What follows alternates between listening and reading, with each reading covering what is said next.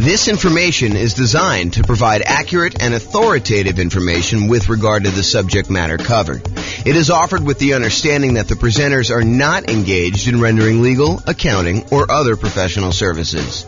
If legal advice or other expert advice is required, the services of a competent professional should be sought. Welcome to the Long Beach Real Estate Investing and Real Estate Financial Planning Podcast. Learn all about investing in real estate in Long Beach, California, with a combination of real estate financial planning and modeling with numbers specific to Long Beach, plus syndicated, more generalized recordings of live and pre-recorded real estate investing classes, not all of them specific to Long Beach. Be sure to stay tuned after the podcast for a message from our sponsors. Well, good morning and welcome, everyone. I am your host, James Orr, and today we're continuing with the series we have on improving cash flow. We find ourselves in a market where prices have gone up very rapidly over the last few years, maybe not so much in the last year or so since interest rates have gone on a tear, but interest rates are up a lot and rents are up, but they're lagging a little bit behind what the increase in price and the increase in interest rates have done to cash flow, such that cash flow is not as great as it was if you were acquiring the same property a year ago as it is today. And so cash flow has become more important than ever, and yet harder to attain than ever. And we need some additional strategies to improve on that cash flow. And so this is the series we've been doing on how to improve that cash flow. And we've covered so far a bunch of the different stages of acquiring a rental property or owning a rental property. And I've broken out how to improve cash flow into those various stages. So for example, we covered all the different strategies you can use to improve cash flow or cash now when you're searching for properties. We've already covered that in a previous class. We've covered all the strategies to improve cash flow when you're financing the property. We've covered the strategies when you change the strategy that you're using and when investing, going from short-term rentals to long-term buy and hold, or, renting out, house hacking, or something like that. So we talked about all the different strategies you can change to improve cash flow. Talked about improving the property to do cash flow. We've talked about how to improve cash flow during the stage when you're marketing the property for rent. And we've talked about all the ways to improve cash flow when you own the property. Now we're going to talk about the last section, which is all the different ways to improve cash flow when you are renting the property. So this is all the stuff related to when you're renting the property. So let's jump right into it. I've broken down this stage into 5 different subgroups. So for example, I have a subgroup for when you add different services, when you add additional services, or when you add done for you services. I have a subsection for charging appropriately, billing back tenants for the things that they really should be paying for, or tiering rent by credit score, or collecting pet rent, things where you are not necessarily charging your tenant appropriately for doing that.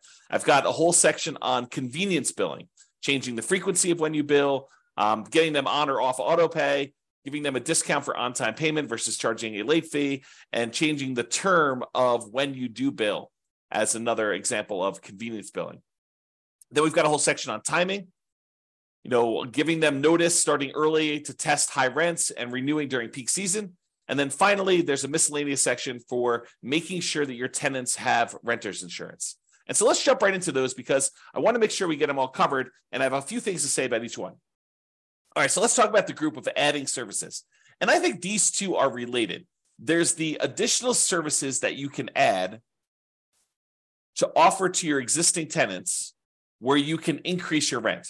So as a really simple example, can I add a high-speed internet and charge extra for offering that as an additional service to my existing tenants? As just one example. Or the second one here is done for you services. Can I offer them a done for them service where they wouldn't have to do stuff anymore? For example, let's say they live in a single family home and normally they would be responsible for lawn care as part of renting that particular property, but we could add a optional or maybe mandatory service for them to have the lawn service taken care of for them for an extra fee. And the extra fee can be more than what the person we are outsourcing it to would charge. There's a little bit of overhead and oversight that you need to do, and a little bit of risk, honestly, that they won't pay, or, there'll be vacancy or whatever it is. So you should charge a small premium for offering additional services, additional done-for-you services. But you could do stuff like lawn care or snow removal or house cleaning, or whatever other services that they might find valuable based on your knowledge of them as your tenants and what they might want. Okay, so either offer them additional things like high-speed internet or whatever you're doing there, or done-for-you services. The next group is charging appropriately. I don't know how many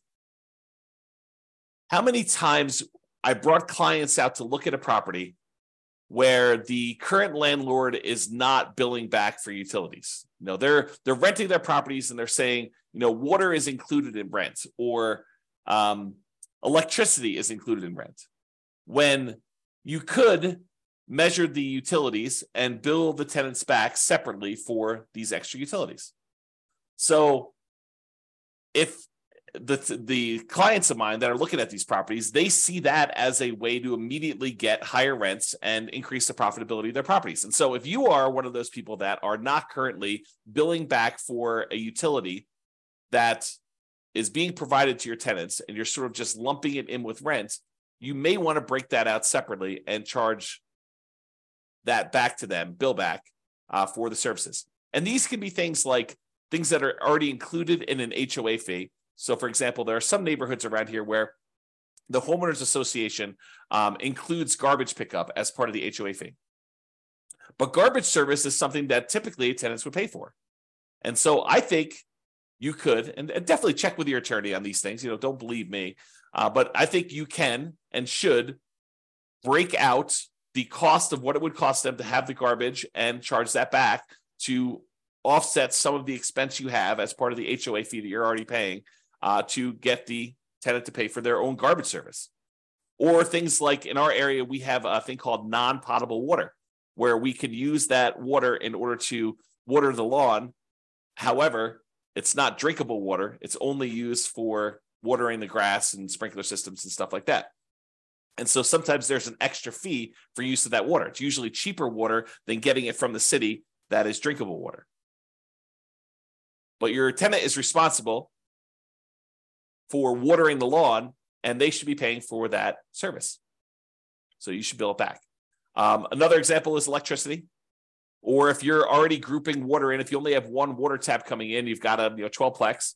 A lot of times landlords are saying, hey, look, the water is not metered individually, so I can't go and charge that. No, I think you can actually prorate it. You can make it so that it's divisible by the number of units or by the number of people that live in the unit. Talk to your property manager or your attorney to make sure that that's legal in your particular area, that it's justifiable that you can do that. But I think that's completely valid. What about tiering rent by credit score? It's a controversial one in some ways, right?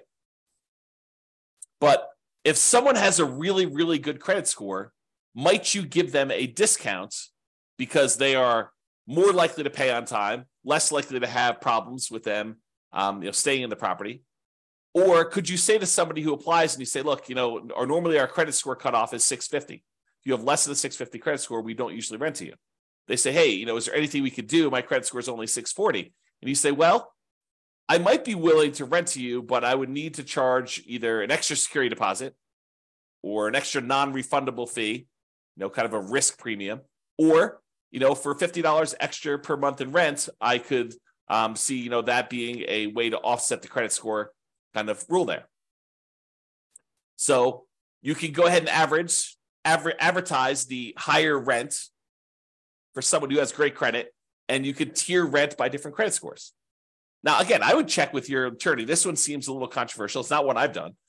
This one could be controversial, though, as far as tiering rent by credit score. What about pet rent?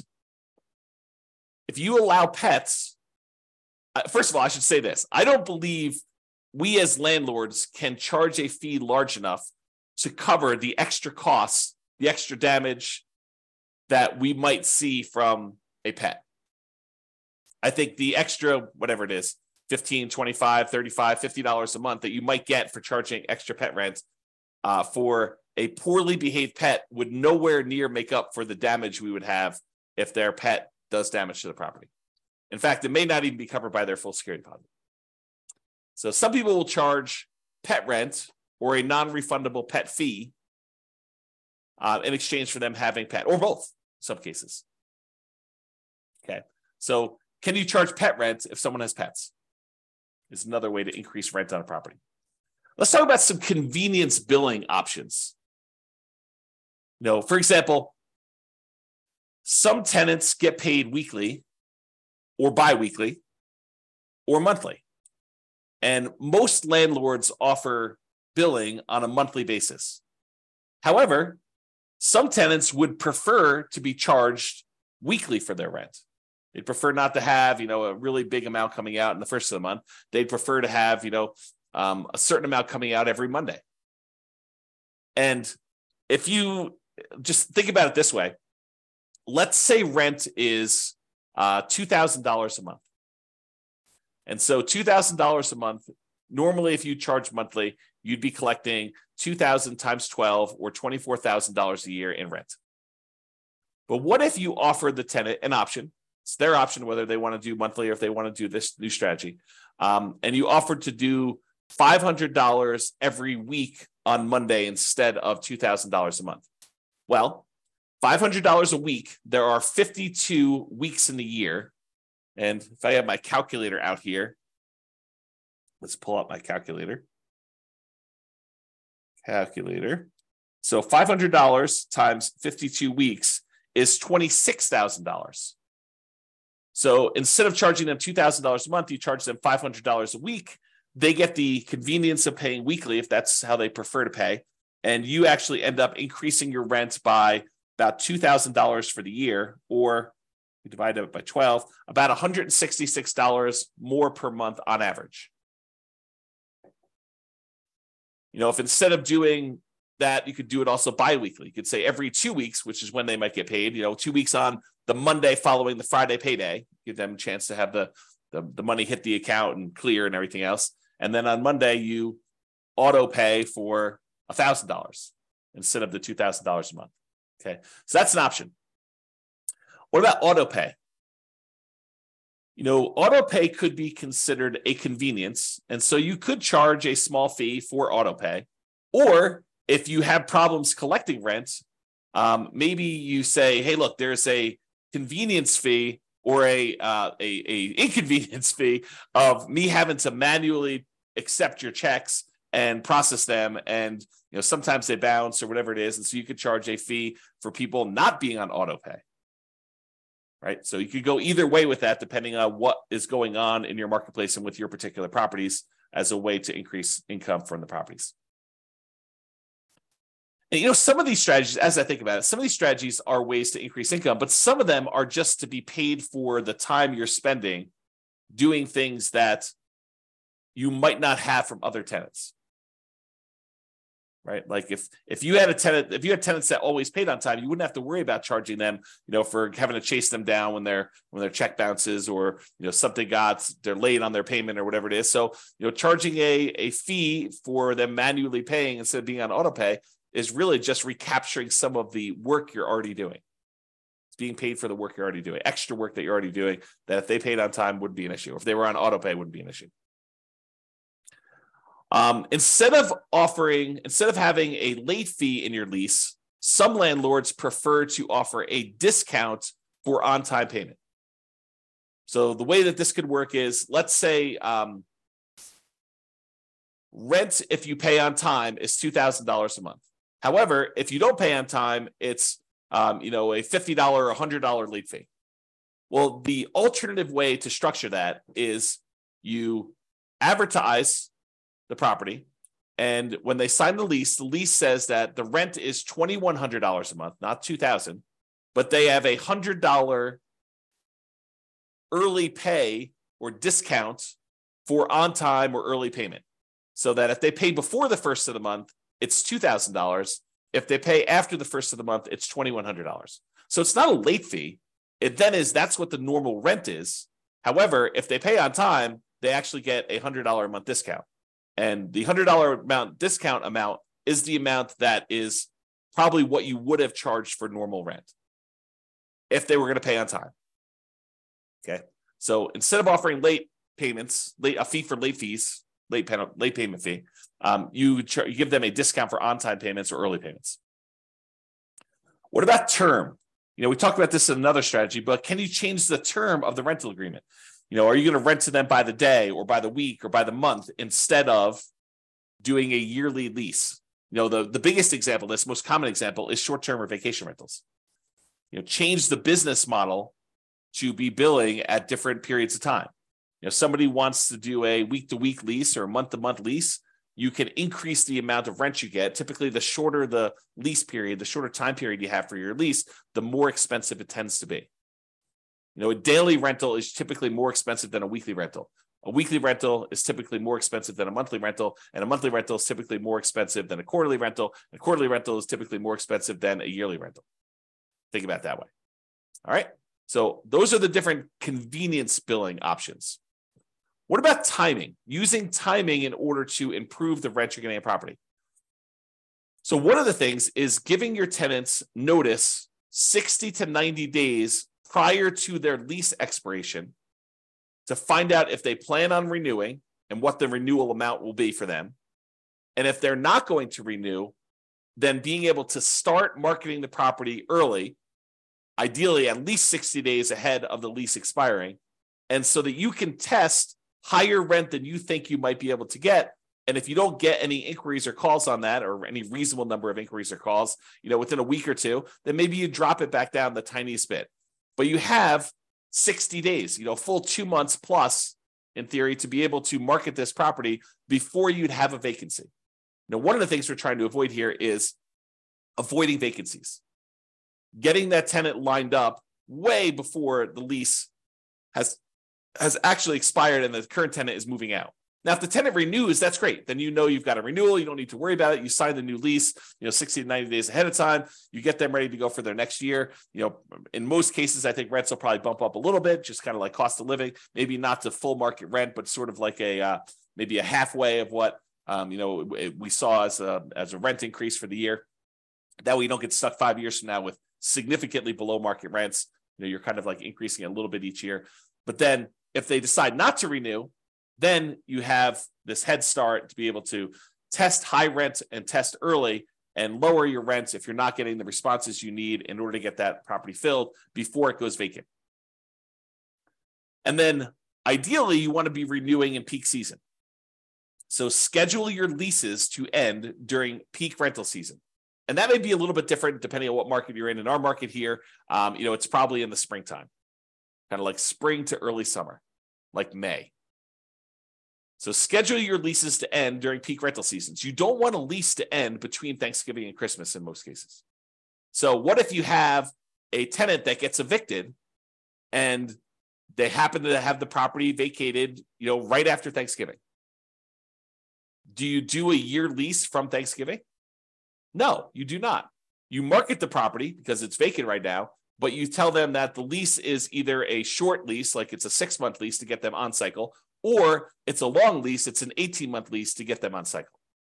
But you don't voluntarily put a year-long lease in place to have yourself be vacant again in Thanksgiving and Christmas. You're setting yourself up for failure. You're setting yourself up for below market rents if you're constantly having to market your property between that Thanksgiving and Christmas time.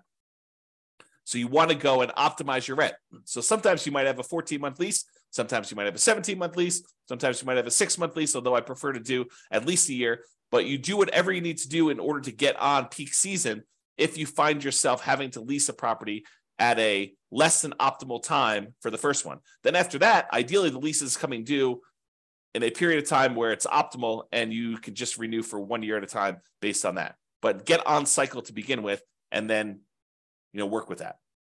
Okay. So those are all the things with timing, making sure the timing is in your favor for doing that. And then finally, renter's insurance. And you might be saying, renter's insurance? James, why is renter's insurance on here as a way to improve cash flow?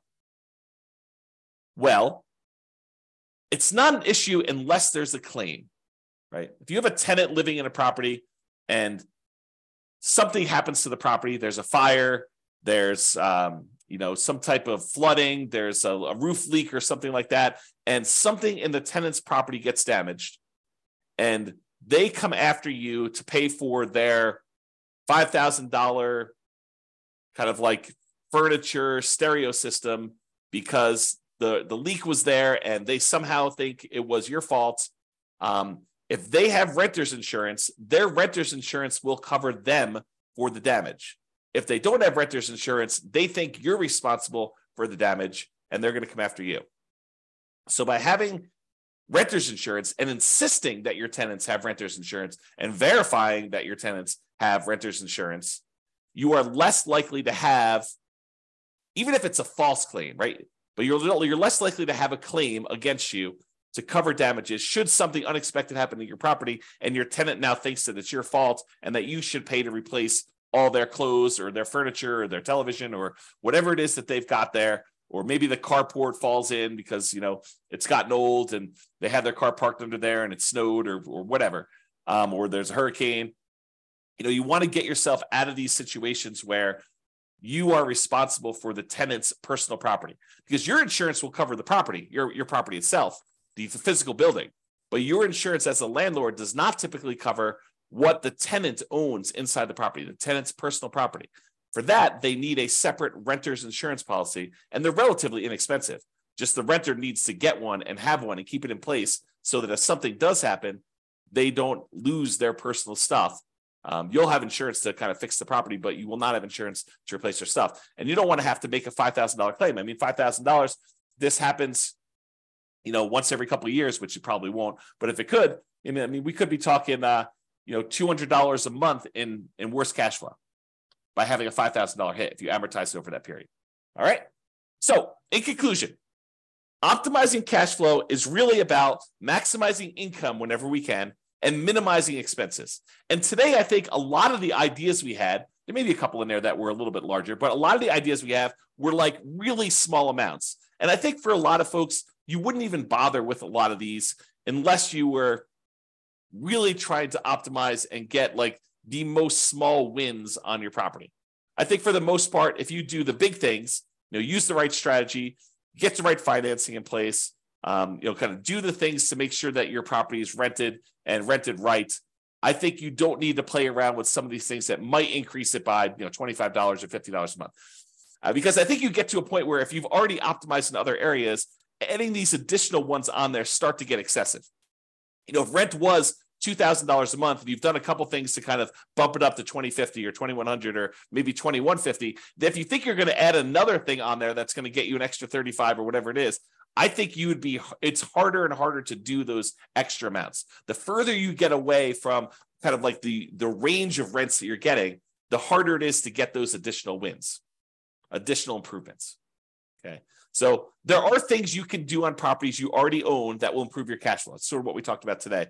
It is better, in my opinion, to take a more holistic approach, look at all of the different stages, look at all of the different ways that we can optimize, and pick the ones that make sense for you and your particular situation and your particular properties. All right. That's all I got. I hope you've enjoyed this particular class. Have a great day. Bye-bye for now. With home prices up, mortgage interest rates up, and rents up, but not quite enough to counteract the higher prices and interest rates. Cash flow on rental properties in Long Beach is harder than ever. Book a call with the Real Estate Financial Planner to apply our proprietary 88 strategies to improve cash flow on your rentals. See the show notes for a link to schedule your call and improve your cash flow today. If you're a real estate agent, lender, or professional in Long Beach that wants to help our real estate investor listeners, consider reaching out to learn about collaboration opportunities with this podcast. We'd love to add more value to our listeners by having you assist our investors buy, sell, and finance their real estate investments. See the show notes to schedule a call to discuss collaboration opportunities